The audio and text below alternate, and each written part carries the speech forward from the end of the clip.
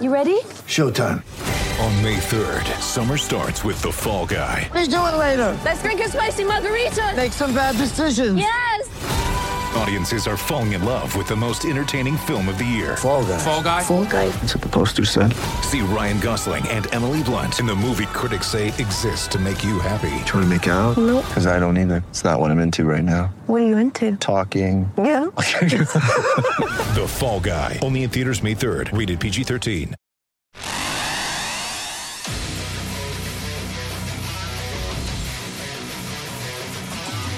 Gators Breakdown, the Gators Fan Podcast, because there's never a dull moment in Gator Nation.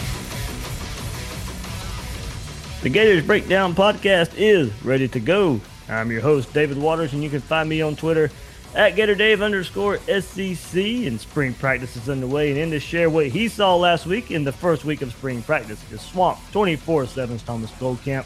And if you want the most in-depth spring preview coverage and updates, you have got to head over to Swamp 24/7, where Thomas and the rest of the staff are getting it done. Thomas, thanks for joining Gators Breakdown. Yeah, thanks for having me, man. Always great to be on. Before we get started, guys, remember you can find Gators Breakdown on news4jax.com/Gators Breakdown. You'll find all the Gators Breakdown episodes as well as articles from the News4Jax sports team. Also, catch us on iTunes, Google Play, YouTube, Spotify. When using those services, please share, rate, and review the show. And on social media, follow Gators Breakdown on Twitter and Facebook at Gators Breakdown. So, Thomas, I probably should have hit on this a bit more in previewing the spring, but, going from year one to year two, pretty substantial jump in just expectations and how smooth the operation can be.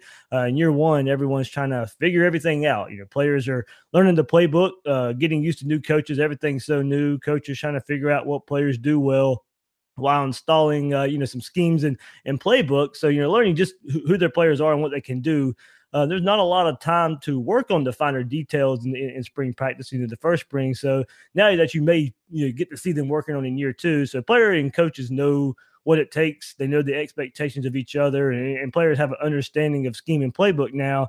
And it can either go deeper into the playbook or continue to do the things they already do so well and just kind of build off of that. So, Thomas, besides the newcomer early enrollees, this spring is already so much different, and it's being shown. There's more attention to detail. Practice is now more of a smooth operation, allowing for more growth this spring.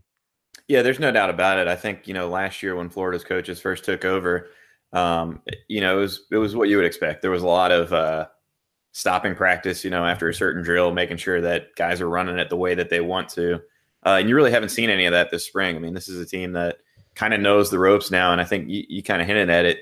Right now, you've got veterans that are kind of walking the younger guys through it. So you almost have coaches on the field now, and it's been pretty noticeable to me. I pointed out in one of our practice reviews something really, really simple and probably stupid even. But Greg Knox, when they were doing their running back drills, they have a drill where they go through some cuts and then they duck under a gate, to simulate kind of getting good leverage. And last spring it was funny because you could hear him across the practice field. Players would ding the top of their helmet on the gate, and he would just go off. And I was standing next to that drill the other day, and I didn't hear a single ding from a helmet. He was much more quiet and just kind of coaching guys up. And I think that's what you want to see. You want to see that development where players are understanding how the coaches want it done, and they're going out and they're doing it. And, of course, leading into spring practice, Mullen made some headlines when, in response to a question about the quarterback position being wrapped up, that basically was pointing out that there is competition at every position, including quarterback. But, since practice has started, Felipe Franks looks to be continuing an upward trend coming off of last season.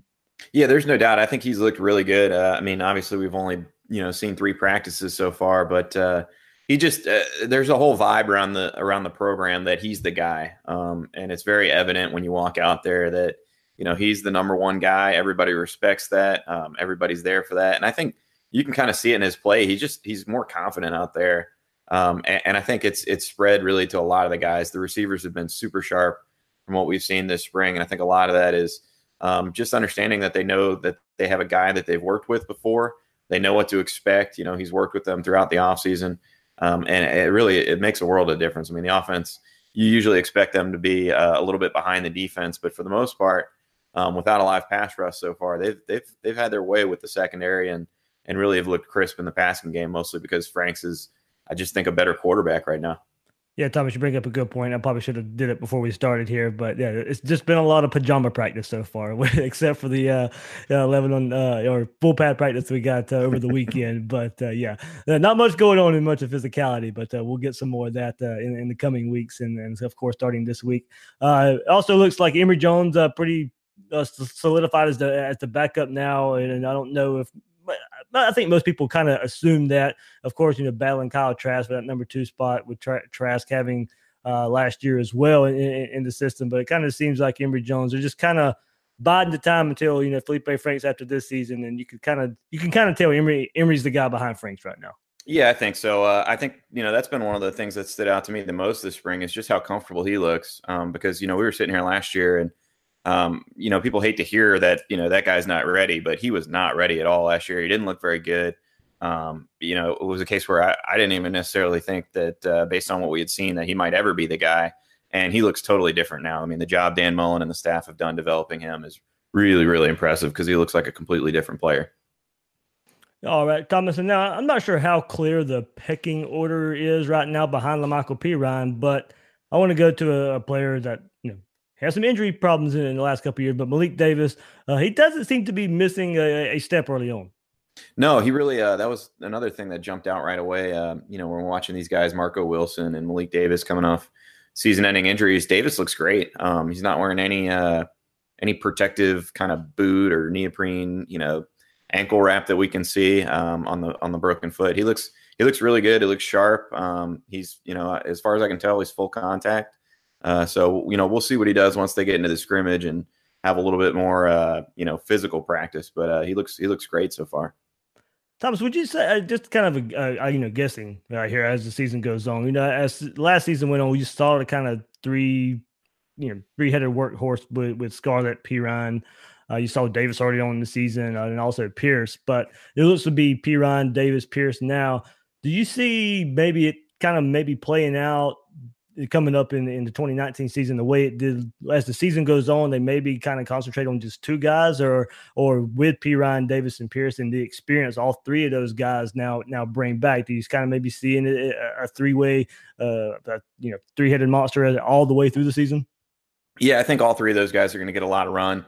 I think it'll be more LaMichael Pirine and then the other 2, as opposed to last year. You look at the carries were split. I think there was only like 3 carries difference between Scarlett and Pirine. I think you'll see LaMichael Pirine really be more the bell cow back, so to speak. But I think you're going to see Pierce and Davis really kind of split reps behind him pretty evenly. All right, Thomas, the entire wide receiver core returns. And so what do you see as the focus of that group right now is in the early parts of spring practice? They know the offense. They've had a year in the offense. Everybody comes back. You're not really having to work. Jacob Copeland will get some more playing time, of course, and they'll try and fit him into the rotation. But what seems to be the focus of that group early on?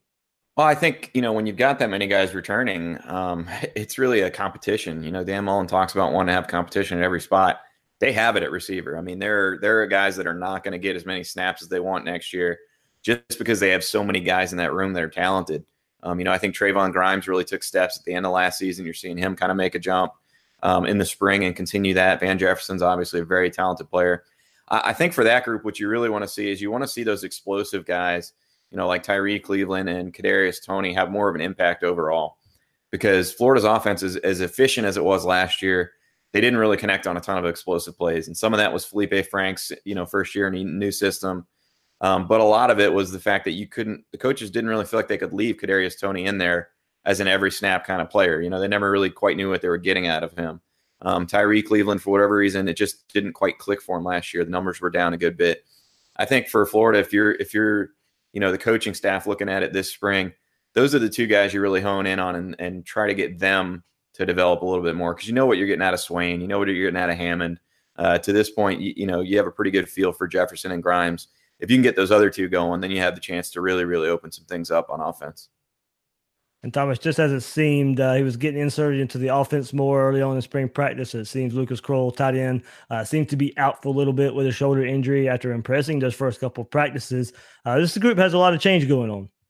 Yeah, there's no doubt. Tight end is one of those spots like offensive line where you lose a lot of veteran guys, and I think Florida definitely has the talent there. But how it's going to mesh is going to be interesting because they basically have two tight end reads, so to speak. They have the more traditional, what people think of tight end, the inline blocker. But Dan Mullen loves to have a second guy that they can play as a flex. A guy that can line up as an inline guy, but more typically is going to be in the slot as a receiver, trying to pull a linebacker into coverage. That's the guy I think Kyle Pitts. I think he fits that role really, really well and could really be a weapon. But Kamari Gamble's had a good spring so far, and like you said, Kroll was looking pretty impressive in those first two practices before he came down with that injury. And as I mentioned earlier, it's hard to gauge the offensive line early on since most of the practice has been without pads. But there seems to be 5-6 guys leading the way, and maybe a lot to figure out for depth behind those starting 5 or 6. Yeah, there's no doubt. And we kind of expected that going into spring. We said that there were 6, maybe 7 guys if Noah Banks was healthy, that you would basically say were the guys competing for the 5 starting roles. And then after that, that's where you really, really are going to need some development because, you've got true freshmen basically behind that. I think the starters, again, they're not in pads yet, really, so it's hard to say. The starters have done probably a little bit better than I expected in that starting 5 group. The backups look like you would expect. I mean, that's a true freshman unit going against seasoned veterans on the pass rush. And, suffice it to say, there is a lot of work that needs to be done still. Thomas, if you had to kind of, I guess, maybe break the offensive line up a little bit, are they better inside than they are outside at the tackle spots? I think they have the potential to be. The interior has struggled a little bit with the pass rush. That's pretty typical. Those guys are used to being, the road graders in high school in the run game. And, so I think that they've got to get better there. The tackles, I actually think the tackles have done okay. The guy that's kind of impressed me for not standing out in a bad way is John DeLance, the transfer from Texas. He's done a really nice job on the right side so far. Stone Forsythe still gets beat a little bit here and there, but he's been fairly consistent. I don't know that there's a strength of the unit, so to speak, right now. Is the interior stronger? I'm not sure. I think they have the potential to be, but right now it's a very green unit, very much. Yeah. Thomas Goldkamp from Swamp 24/7 joining us here on Gators Breakdown. Let's move to the defense where the Gators are replacing a lot of production off last year's team. What does it look like early on in replacing Polite, Chauncey Gardner-Johnson, and Vashawn Joseph? I think that there's a lot of talent. Jonathan Greenard's a guy that, people have asked for the comparison. How does he stack up to Ja'Kai Polite? He's not the athlete I think that Polite was on tape, but the thing that stands out to me about him is he's very fluid. He just kind of always sneaks around the ball, which is really what you want out of that edge defender.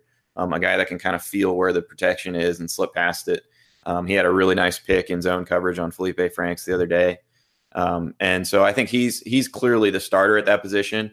And then I think there's probably 4 other guys that are basically all repping as the number 2 behind him. From the younger David Reese to Mahmoud Diabate, to Antonius Clayton is also in that mix. Andrew Chatfield.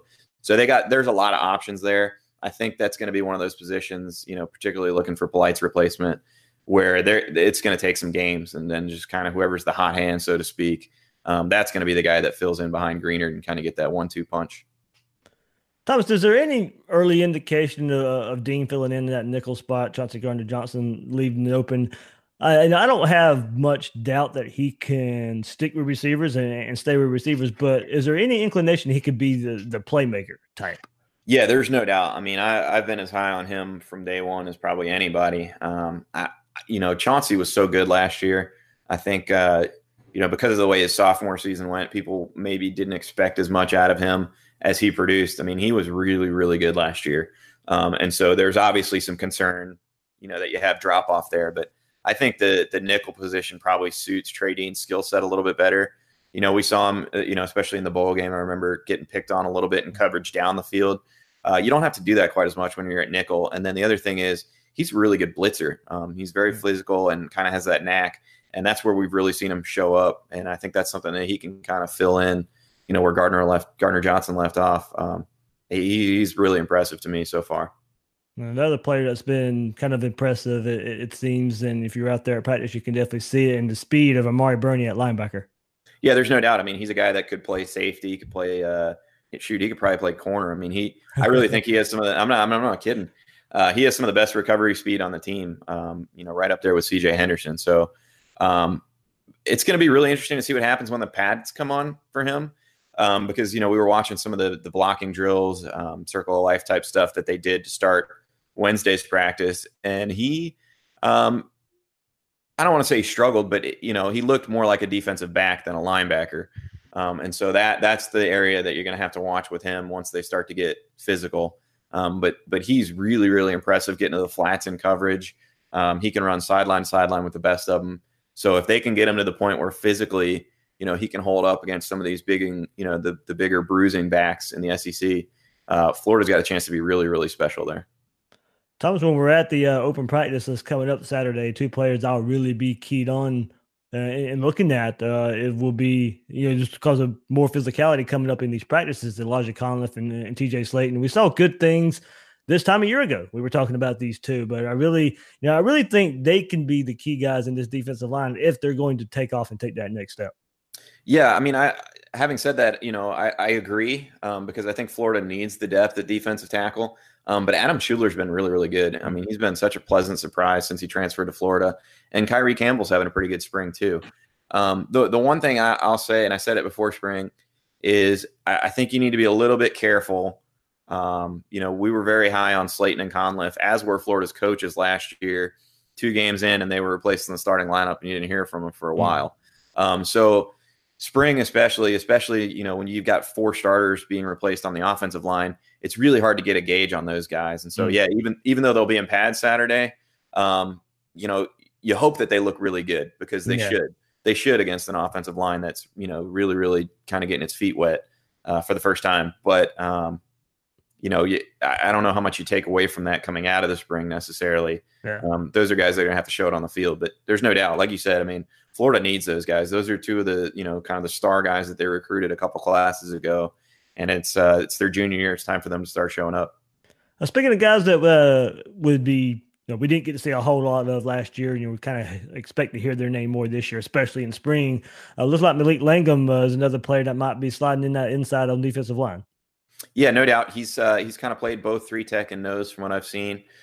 He's really, really big. I was talking to Nick Delatorre, one of the other Florida beat writers, about it, and he doesn't really stick out upper body wise. His arms aren't necessarily the biggest, but he just has tree trunks for legs, and so he's a guy that as he gets comfortable, he's going to have the ability to really stand in there and kind of hold against the run, and I think be a big difference maker. But he's very raw right now. There's a reason that Andrew Chatfield got in games late last year and Langham really didn't.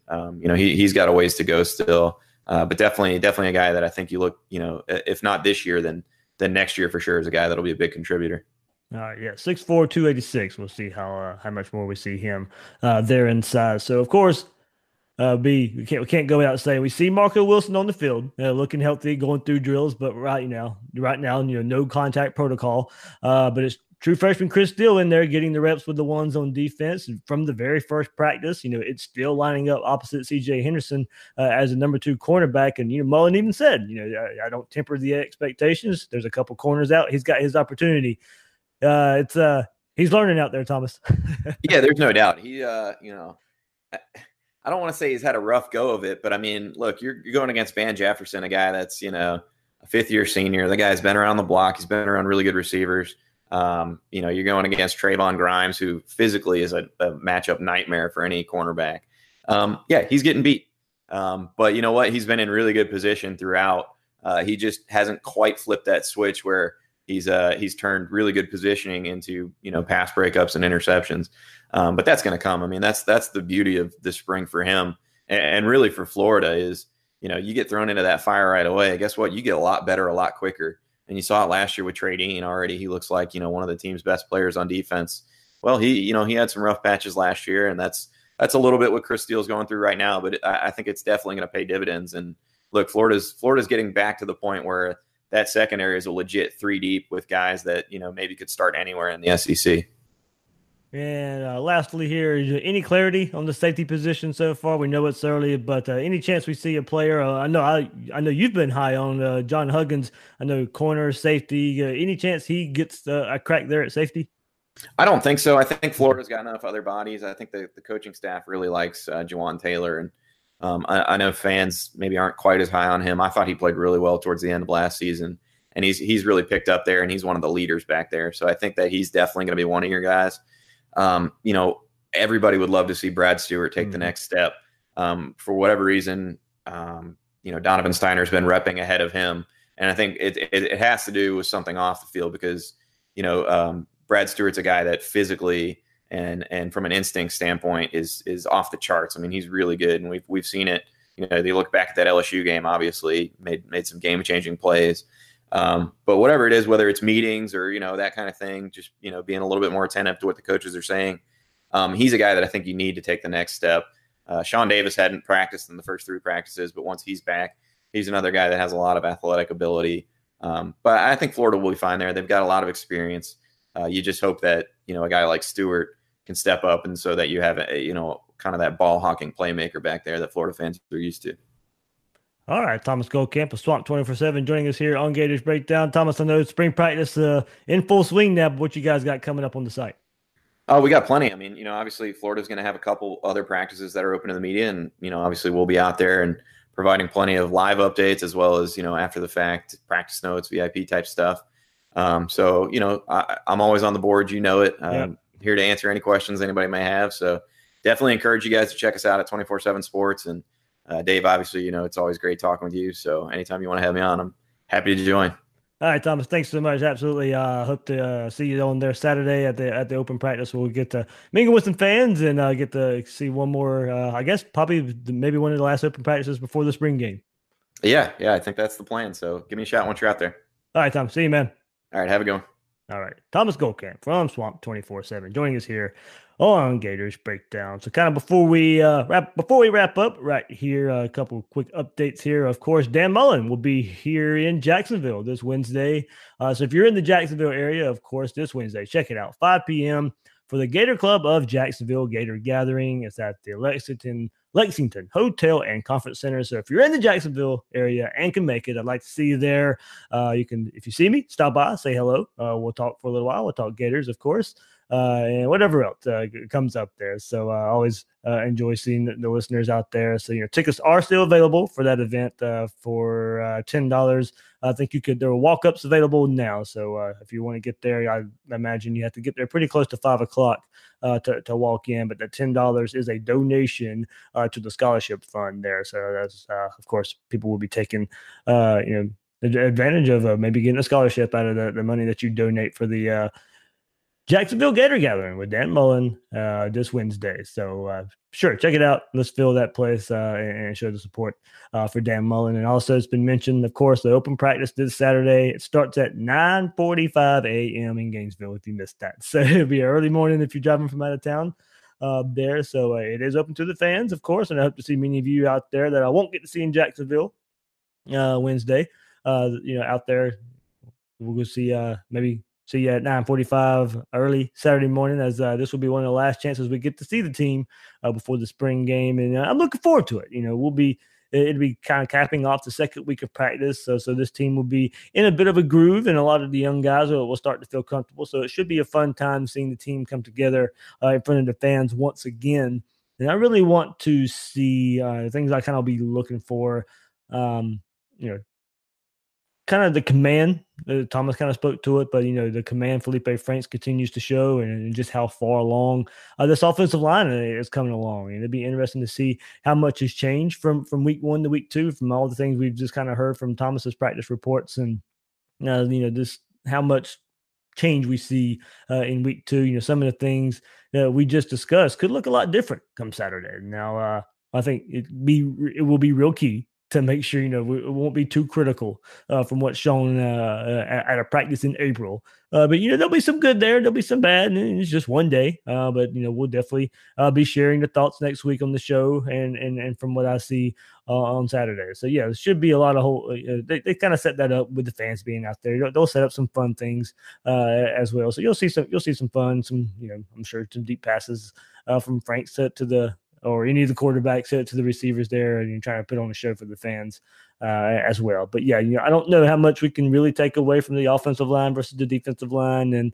but I think it's a lot key on who's playing where, who lines up with the ones, who lines up with the twos. Maybe, as I said, because you'll be kind of at the halfway point of spring. So I think the players or the coaches now kind of have a belief or have a feel for what these players are starting to do in spring, and kind of get ready for the spring game and the like there. So I think we'll kind of see some inclination of maybe where some guys are lining up, and kind of see where it goes from there, and see how much change from week 1 to week 2, and just kind of overall what we see for this couple hours on Saturday.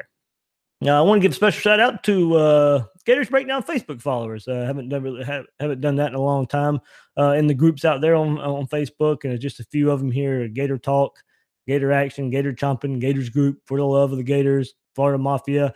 If I left anyone out, I apologize. But thanks for listening and the interaction from all you, and glad to be a part of those Gators communities out there on Facebook. I live mostly on Twitter with all the Gator Talk and stuff, but of course, got the Facebook page as well, and a lot of followers, and share the podcast out there too. So I know a lot of listeners on those Gator groups out there. So thanks so much for the follows and listens there. And hey, look, coming up soon in the next few episodes, I would say next probably 3-4 episodes from here.